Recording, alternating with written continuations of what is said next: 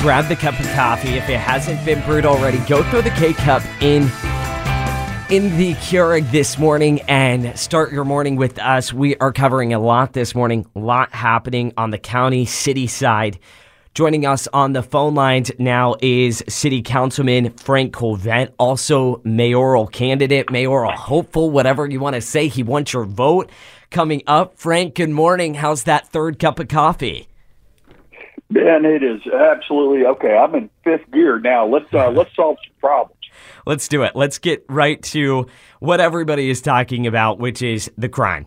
Everybody knows it's bad, but how bad? And my jaw hit the ground when I heard last night and some of what came from the Memphis Police Department, Police Chief CJ Davis, as she went before the city council yesterday. I saw where you were grilling, asking answers. What was shared with you about just how bad the crime is? Well, Ben, jaw hitting the floor is an accurate description. We get our monthly crime reports from the police department, and we saw that aggravated assaults and car break-ins are up all across the city and up in absolutely staggering numbers. Like in one case, I want to say it was almost like 1,000%. The numbers that really, really shook me to my core was that more than 80% of these crimes are being committed by juveniles. Now, the police and I disagree on this, but they seem to think that not half of them are juveniles being coerced by adults to commit the crimes. And equally staggering, if everybody's jaw's not already on the floor, let me finish it. 70% of these carjackings and aggravated assaults are committed by repeat criminals, juveniles. And this is a catch and release policy that is so disgusting. But what we've got to do is go to Nashville and get these laws changed because, these kids with ankle monitors, MPD can't even track the ankle monitors. Juvenile court won't let us. It's absurd what is going on. We have a little bit of that audio of Police Chief CJ Davis talking about the lack of access to these ankle monitors that are assigned by juvenile court for MPD's real-time crime center. Take a listen. What would, just a guess, would you say percentage are repeat offenders? My guess would be at least 70%. We had a case this week. The individual, this 11-year-old, we have talked about him, and this is about his fifth or sixth time in our hands. And she goes on to say, if we get a ping from an ankle monitor from a spot where vehicles are being stolen, at least we have the identity of the individual that's participating in the crime. So what they're asking for is to get access to these ankle monitors, which to me, Frank, is a no-brainer. I think it's a complete no-brainer, but once again, it's that disconnect that as we're going to solve this crime problem, clearly we've got the police issue that we've got to work on, and clearly we've got the social issues that we've got to work on. And as conservatives, we're going to teach them how to fish, not just give them the fish. But then there's the legal side of this.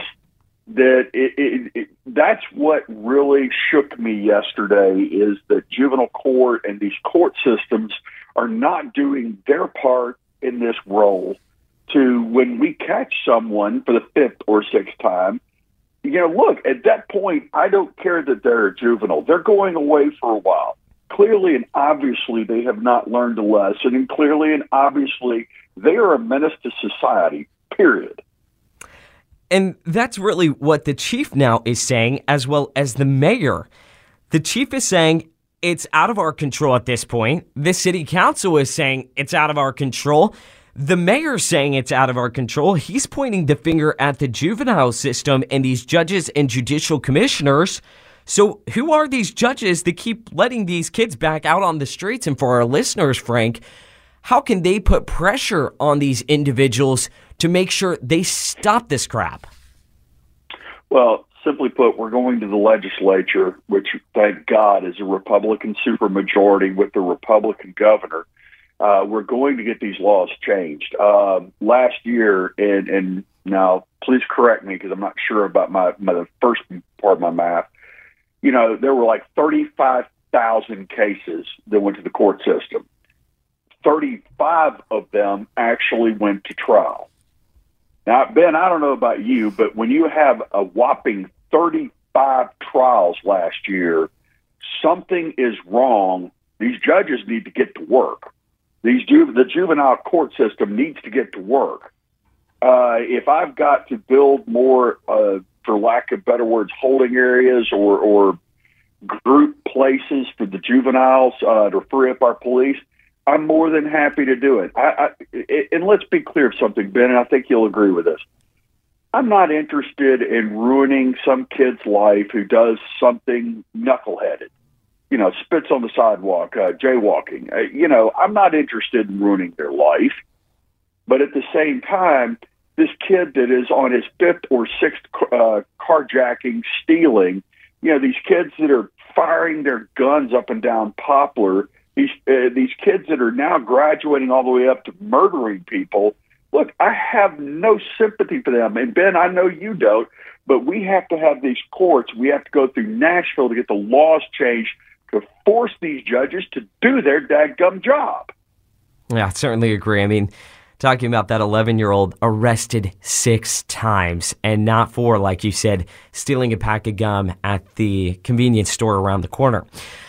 So you talk about Nashville, having them tighten up some of the legislation. We've talked to House Speaker Cameron Sexton multiple times. He joined the show yesterday. He said they're doing all that they can as far as just getting the help to stop the out-of-control car thefts and car break-ins. Is it time to ask the state to come in and intervene? I know a lot of people in our listening audience and on our Stop Memphis Crime page on Facebook are looking at, do we call in the National Guard? I mean, if we can't get the police officers here and we know therein lies some of the solution, is it time to look to Nashville? Well, Ben, as much as I need the legislature on the law side, I like how you word the question.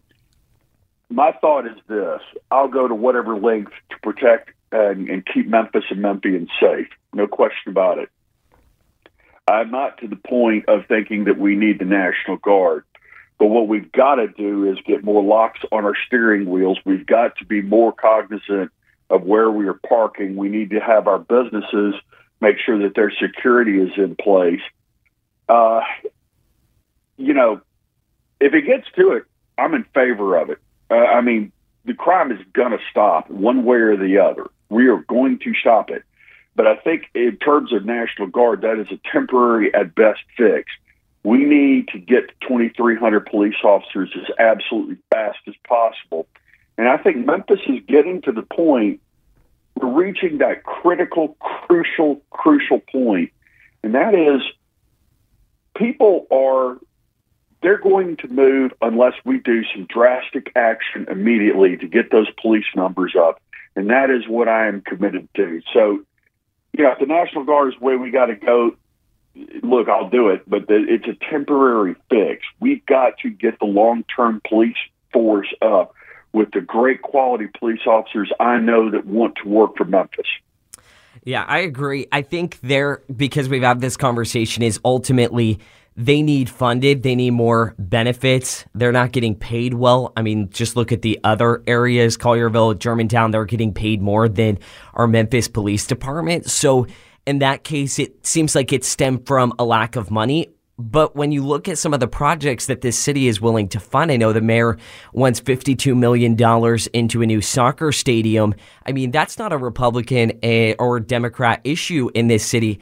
That's just the difference between common sense and insanity, where it doesn't matter if you have a new sports stadium. The people attending the sports games aren't going to be walking out and getting in their car because their car's going to be gone.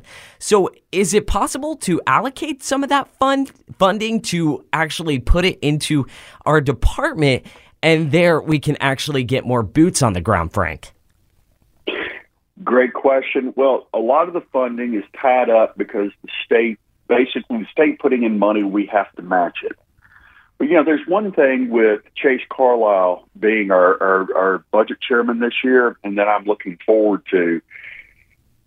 Chase and I are both in private business. We've met budgets. We sign the front of paychecks. I mean, we know what it's like to sweat out making payroll. I look forward to this budget season because asking those uncomfortable questions that, like we had to ask yesterday about the illegal meeting on the redistricting committee, if that's kind of my teaser, if you want to have me back. I look forward to the budget this year, unlike other years, because we could take a meat axe and a scalpel to some of these wasteful spending ideas that our colleagues bring up. And thanks to you guys, we now have the voice and the means to make it extremely public what they are doing, what they are trying to fund in terms of pork projects and or their friends. So I see that going forward. But also, let me also push myself here. As your mayor, the first thing I'm going to do is come in there with the meat axe. One of the good parts about our system of government here is that when you get a new mayor in, the mayor gets the choice of their own directors. The mayor can come in and basically say, look, we're rearranging, rethinking this. I don't care what deals y'all had previous to. Those deals are done. Fund the cops, get me the police. And that's exactly what a mayor and a Colvin administration would be. So I'm positive about going forward on this budget. And I think, in a way, you could begin to have both if we look at all these other things that our liberal colleagues are putting up and destroy and crush that. Yeah, and I appreciate you have been, very adamant on our program, and not just on air, behind closed doors, that you want to support law enforcement, and we appreciate you doing that. We stand right alongside of you. Want to ask you about that quickly before we scoot off to break. We heard so much about how we need police reform following what happened to Tyre Nichols, which was terrible. Everybody in the city can agree on that. But when you have a good officer that was slain in the line of duty, Officer Red, was there outcry by some of your colleagues, by the police chief in the meeting yesterday? I was one of only two council members that even knew Officer Red's name. And it wasn't, Ben, that's the disgusting part. I know I'm not supposed to do dead air and kind of stumble around, but I get upset about it. I'm going to be one of only two council members at that officer's funeral. But, of course, when it's Tyre Nichols, oh, my God, Al Sharpton's here. Oh, my God, the council's just falling all over themselves to slip through the ice.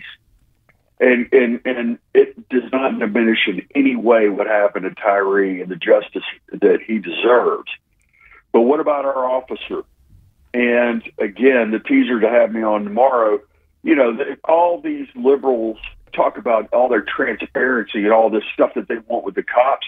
They're the ones that literally we busted yesterday, having secret meetings on the redistricting of the council districts, secret meeting, and the press doesn't cover it. You have breaking news, by the way, there at KWAN. You're not going to hear anything of it. The press is not going to cover it. By God, no. Yeah. They're having secret meetings, and yet they're hammering the cops and limiting the cops and screaming that the cops must be transparent. But that doesn't apply to them. Now, how is that fair, Ben? It's not. The answer is we need a Republican mayor. We need a Republican council in the city of Memphis to cut out the wasteful spending. I will be transparent on all fronts. I will get you all the crime and the police data that you want. I will talk about it with you at any time. Because at the end of the day, Officer Red gave his life so that we can be safe. And I will respect him as much as I will respect Tyre Nichols. Yeah. All right, Frank, we're going to have to leave it there. Appreciate you coming on, that strong message supporting law enforcement. Keep on saying those things because I think that's the winning key in that more mayoral race. Thanks for joining us this morning. Thanks, Ben. You have a good day.